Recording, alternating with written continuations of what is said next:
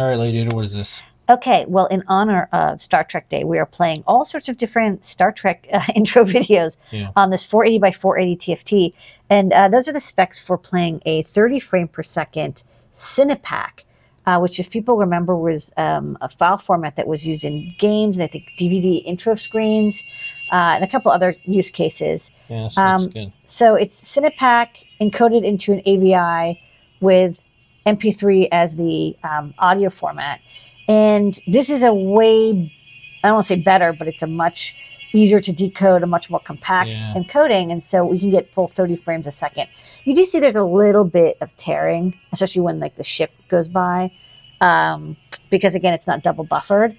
But since it's many more frames per second, the tearing isn't as obvious on in general. You do see a little bit of like pixelization.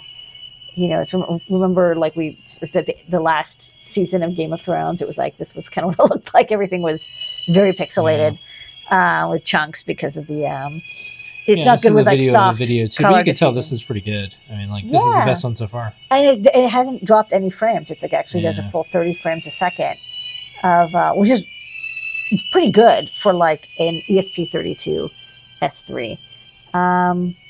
So yeah, we have maybe a couple more videos, but this was like my final demo of the ESP32 S3 playing, you know, full motion video with I2S output off of a micro SD card. So here's the speaker, I2S amplifier, and the micro SD over here. Connected up in 1-bit SDIO mode.